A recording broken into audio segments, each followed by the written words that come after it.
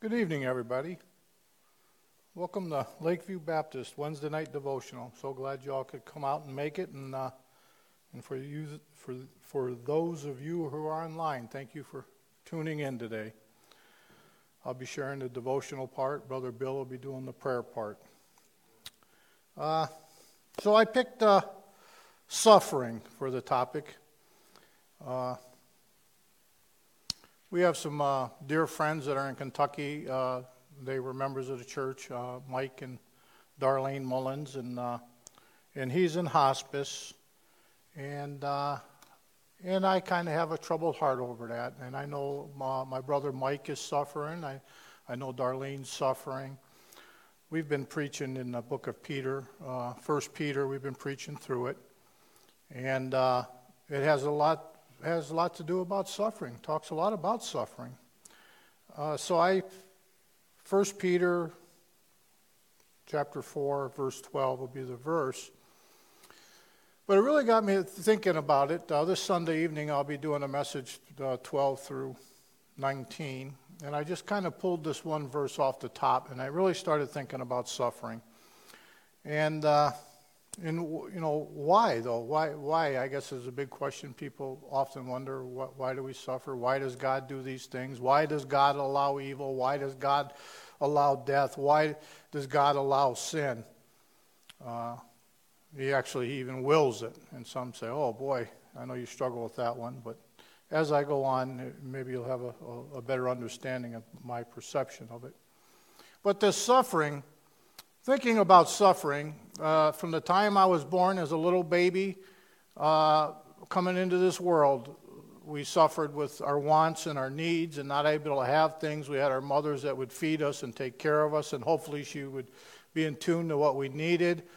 Then we have pains, growing pains, lots of suffering. I think of it. And I know that some of us do a lot better at suffering and not showing it.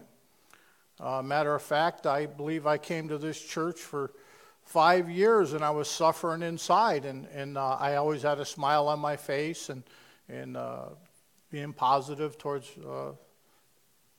people in the church, but I was suffering inside.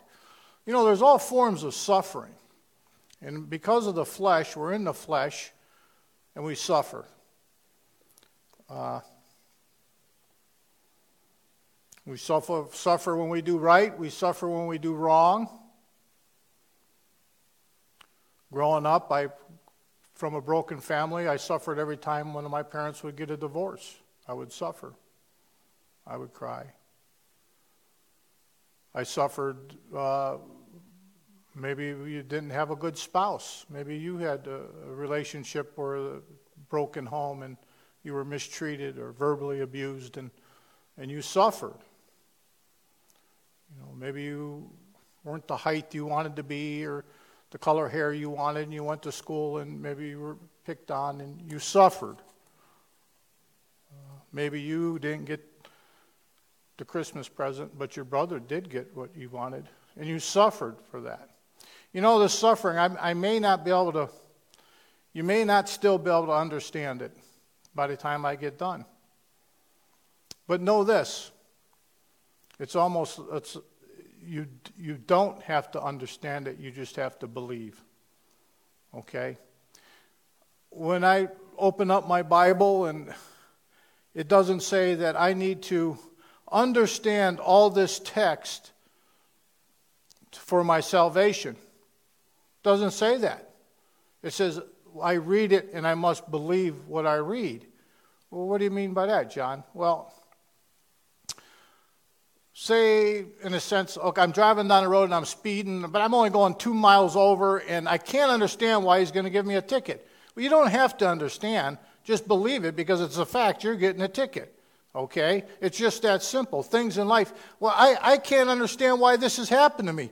You don't have to understand it. You know it just happened to you, so you just got to believe it. Okay? Oftentimes, we have a hard time understanding things. We say we just don't understand. I don't understand why these things are happening to me and not him. Well, you don't have to understand it. You just got to believe it because it's happening. The same is with our salvation.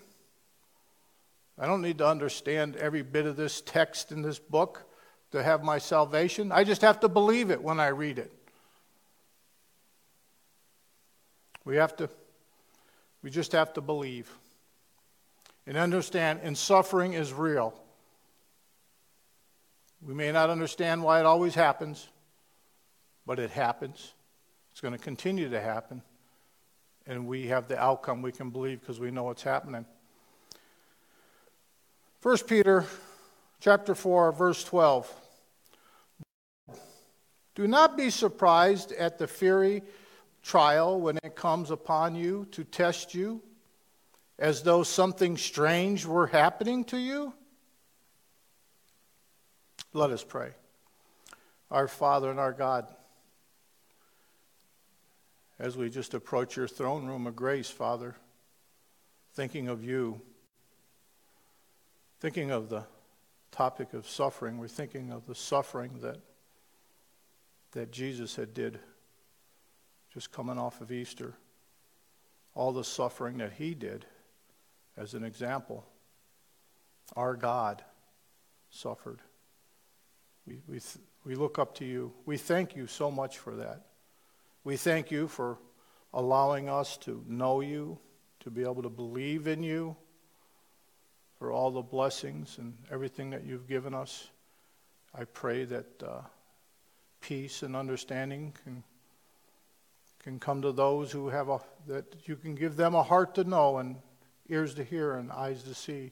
I pray all these things in Jesus' name. Amen. Now it says, beloved. Now Peter had written this book. They're not quite sure if it was before the fires had started or after the fires, when the Christians had got blamed for burning down Rome, and I believe it was the emperor or whoever he was that did it, and he was a builder and he caused the fires, but he blamed it on the Christians. And it says, it's an interesting word here. Do not be surprised at the fiery trial when it comes upon you to test you. So it tells us right there, Peter's telling us this fiery ordeal, maybe might as well say, that person's a hot mess. Everything they're going through. They're just a hot mess, you know. And the fiery ordeal, back at this time, Christians, they were going through a fiery ordeal. They were persecuted from when the fire started. For the next 200 years, there were severe persecutions. And Peter says, you know, beloved, saved people, my saved brothers and sisters. Okay, this is a saved people. God's called them out. Sojourners of this world. God has called them out as his chosen people and draws them to him and loves them. He's saying, beloved, do not be surprised for this fiery ordeal, this hot mess that you're in. The trials, when it comes upon you to test you. So it has something to do with a trial. It's going to come upon us for testing this suffering. As though something strange were happening to you. As if we were shocked because we're God's chosen people. We're a special people that we have to suffer.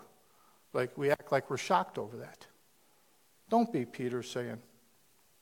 You know, suffering doesn't somehow purchase glory. Suffering is glorious.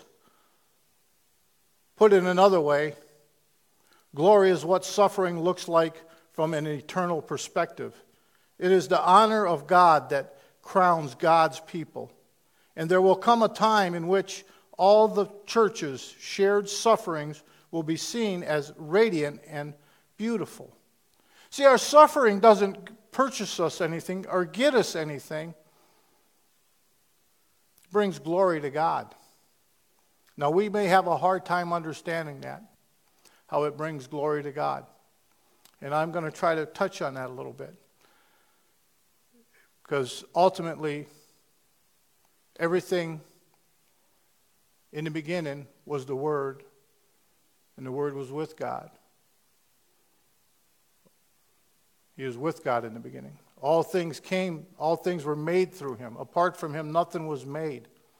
Everything here on this earth was made by God. God wills it. Everything from Satan to sin to the fall in the garden. It ultimately always goes back to God. Because if we have a all-knowing, all-powerful, transcending God, He's in charge. And how could these things bring glory to God? 1 Peter chapter 1 tells us, so that the tested genuineness of your faith, more precious than gold, that perhaps though it is tested by fire, may be found to result in praise and glory and honor at the revelation of Jesus Christ. And we know James tells us that also. But I know that doesn't satisfy the why question. It just tells us that it tries us. It's consider it all joy, my brethren, during certain trials. That it becomes this testing. Putting in the fire, the testing of your faith, how strong your faith is. Consider it all joy, my brethren, it tells us. So we have to see, carnally, we reject suffering as something that can bring glory to God, or that it's going to test us, it's going to make us a better person. We reject that notion. And so he tells us in James, he says, consider it all joy, my brethren. Consider it. That means you have to stop and take a moment and think that I have to look at this, no matter how bad it is or how much suffering, and I have to consider it all joy. It's the testing of my faith, which produces endurance, which means leaves me lacking in nothing, because I know today that I have a saving faith. I lived my life with a faith before I had a saving faith, but it wasn't a saving faith, and I would switch and change. But when I go through different ordeals and different trials, it's a testing of my faith that I know that I have a real God. I have a real salvation. This is what the testing does. It reassures us. It reassures the believer that he's on the right path, that he is saved. In James it tells us, for you know that the testing of your faith produces steadfastness. Romans chapter 5, verses 4 and 5. And endurance produces character, and character produces hope, and hope does not put us to shame, because God's love has been poured into our hearts through the Holy Spirit who has been given to us.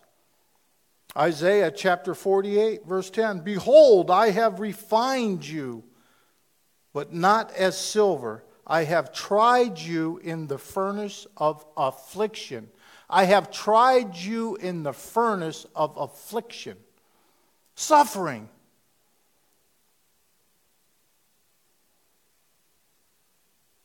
Not like silver, where it talks about being refined 7 times. You, personally, suffering. Thessalonians, 2 Thessalonians, verse 3. Chapter 3, verse 3. But the Lord is faithful. He will establish you and guard you against the evil one. Just reassuring to know that. He establishes you. He'll protect you against the evil one. So,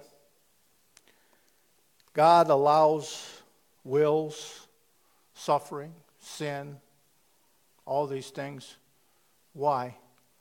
Well, we would never know all of God's attributes. You would never know how much God loves you if you didn't have grace. You would never know how much God loves you if you didn't have mercy. See, if we just knew one side, we would never know the other. And I grant you this, the sufferings of this world, well, I'll tell you. For I consider that the sufferings of this present time are not worthy to be compared with the glory that is to be revealed to us. And that's kind of a promise, and that still doesn't satisfy us. We would have been like any other animals if we didn't know what sin, suffering was. We would just be instinctively. We're made in God's image. He wants us to know the full extent of all His attributes. You could never know love if you didn't know hate. You can never know the goodness of God and the love of God if there wasn't these terrible things that go on. Now, we don't have to understand it. You just have to believe it. And you have to believe that all things bring glory to God. It all works for Him and brings glory to Him. Now, I understand that when we're with a loved one, the passing of a loved one, I was thinking about that. I was thinking, some of the older folks, the younger people may not understand this metaphor, but do you remember your first house you bought? Remember that first house? I remember that first house I had. I had a little one-bedroom house, my wife, my son, just a teensy little one-bedroom. It was like a little shack, and yeah, we were happy, and that's where we lived, And then, do you remember when you got the house you're in now today? I live in this beautiful home. And I never thought I'd be living there. It's beautiful. And I'm kind of thinking, as our journey in life, we're together.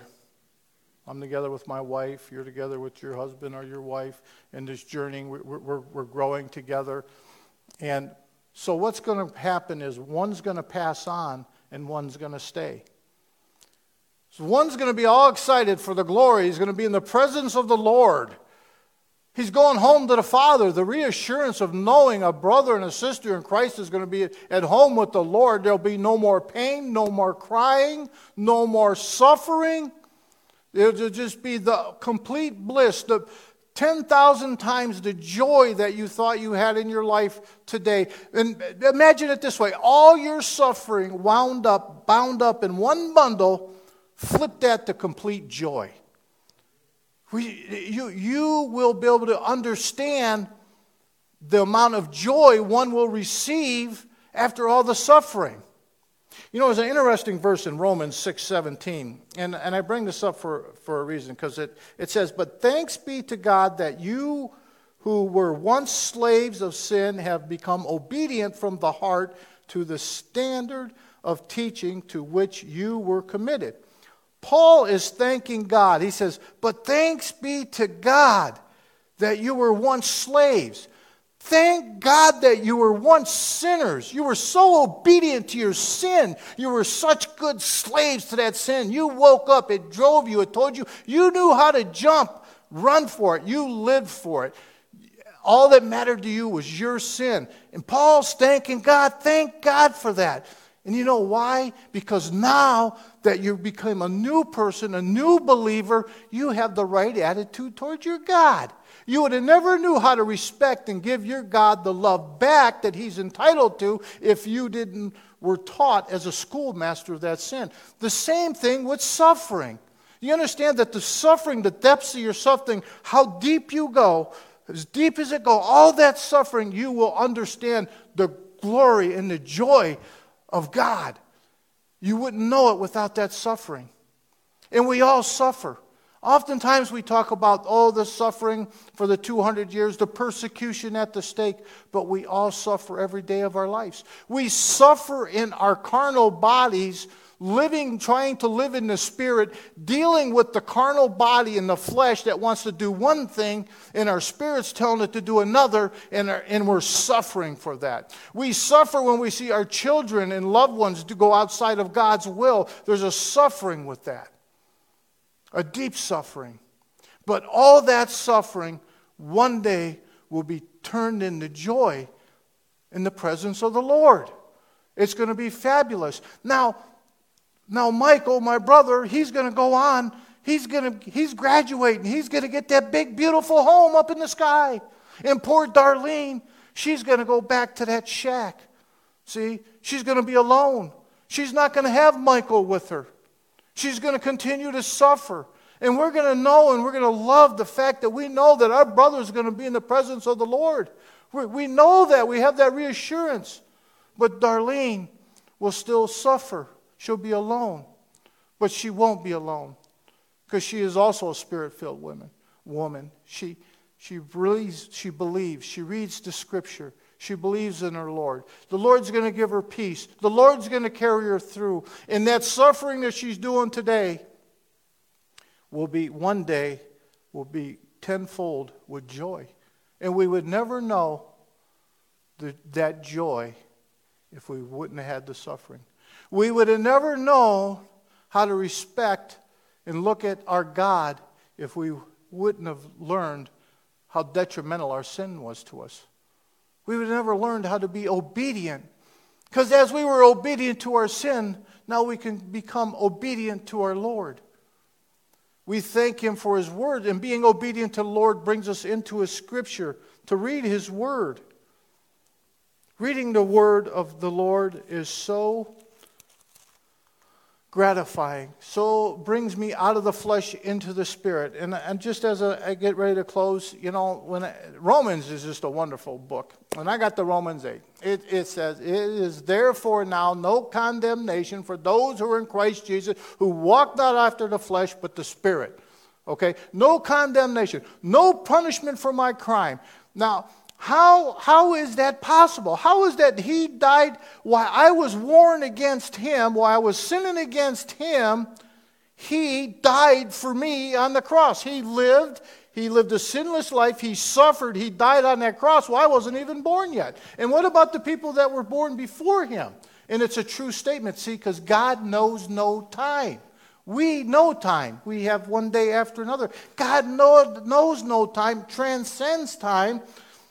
And then I hear, because He did this for me while I was warring against Him, there's no punishment for my crime, that I so deserve it as a sinner.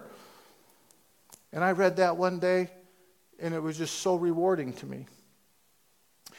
And then verse 18, it tells us, "For I consider that the sufferings of this present time are not worthy to be compared with the glory that is to be revealed to us." Not even worthy to be compared. All the suffering your whole life added all up, it's not even worthy to be compared to the glory we're going to see in the presence of the Lord. "What then shall we say to these things? If God is for us, who is against us?